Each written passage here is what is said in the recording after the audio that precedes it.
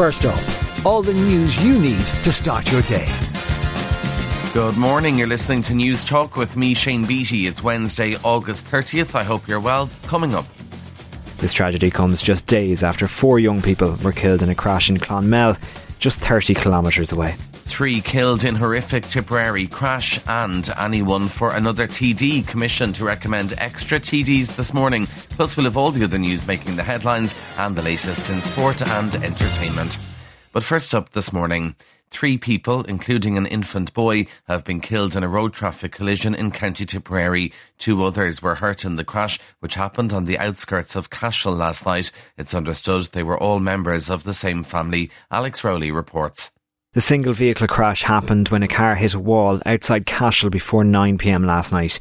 A man and a woman who were sitting in the back of the car were pronounced dead at the scene, along with a young boy. His body has been taken to Tipperary University Hospital in Clonmel, while as of last night, the other 2 bodies remained at the scene.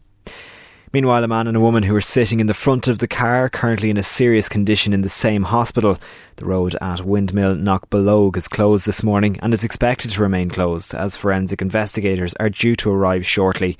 An incident room has been set up in Care Garda Station. Gardaí are asking for anyone with information or camera footage to come forward. This tragedy comes just days after 4 young people were killed in a crash in Clonmel, just 30 kilometres away. Changes to Dáil constituencies will be announced this morning, along with the creation of up to 21 new TDs. The Electoral Commission will deliver its report at 8 a.m. in one of the most significant redrawings of election areas in the history of the state. News Talk's political correspondent Sean Defoe explains how it might play out. All the changes are based on population in order to meet the constitutional requirement to have 1 TD for every 20 to 30,000 citizens. And I'd expect there to be between 4 and 6 new seats in Dublin, with the Dublin-Fingal constituency to be carved up and the manner of that dictating the rest. Cork is likely to get 2 extra TDs and Galway should get a further TD between one of the 3 constituencies the county split over. A number of rural 5-seaters are likely to become 2 3-seat constituencies, including Tipperary, Donegal, Carlow, Kilkenny and Lee Offaly, while there will be difficult decisions on areas like Wicklow and Wexford, where there should be 1 extra TD between the 2 constituencies and a significant redraw could happen. Redraws of Louth and Meath East are likely, while Kildare North should get an extra TD as commuter belt counties see the highest population rises. Hurricane Idalia is threatening a dangerous storm surge on the northwestern coast of Florida. It's forecast to make landfall later, with winds of 120 miles per hour. Millions have been told to evacuate and move to higher ground. The biggest concern is the surge of seawater expected to hit vulnerable areas along the coast. On the island of Cedar Key, these people are worried. If it's a large hurricane, then pretty much the last 8 years that we've been working for this restaurant, it's going to be wiped out. This is my first one where I'm really concerned. The other ones, I wasn't really concerned, but this one makes me a little nervous, The first of this year's CAO offers will be made later this afternoon. They'll be available from 2 o'clock, with the deadline for students to accept their college offer set at 3 o'clock next Wednesday.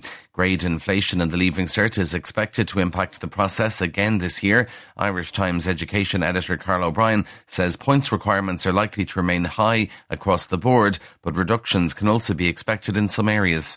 Especially health-related courses like nursing, maybe even medicine. And that's for 2 reasons.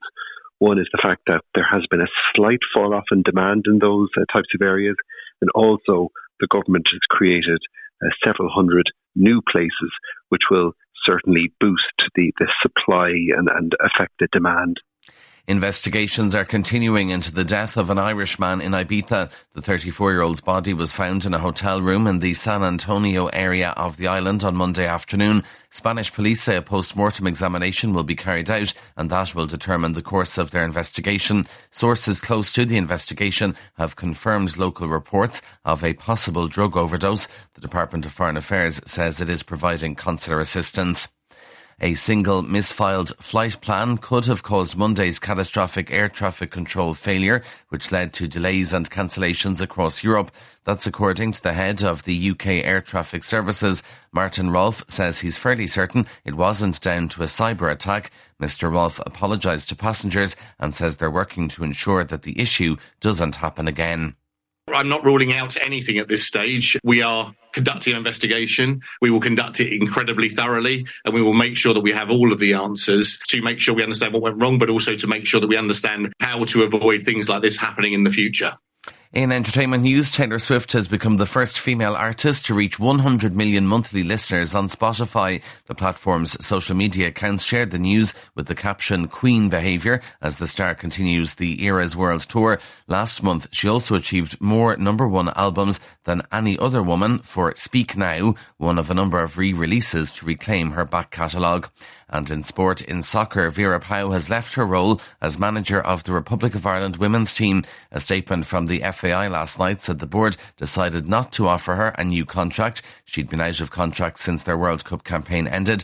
Pauw was appointed in 2019 and led Ireland to their first ever major tournament and a FIFA ranking of 22. In that statement, FAI CEO Jonathan Hill thanked her for her hard work and commitment before wishing her well for the future. And that is First Up for this morning. Please start your day with us again here tomorrow. In the meantime, you can check out all the news you need on newstalk.com.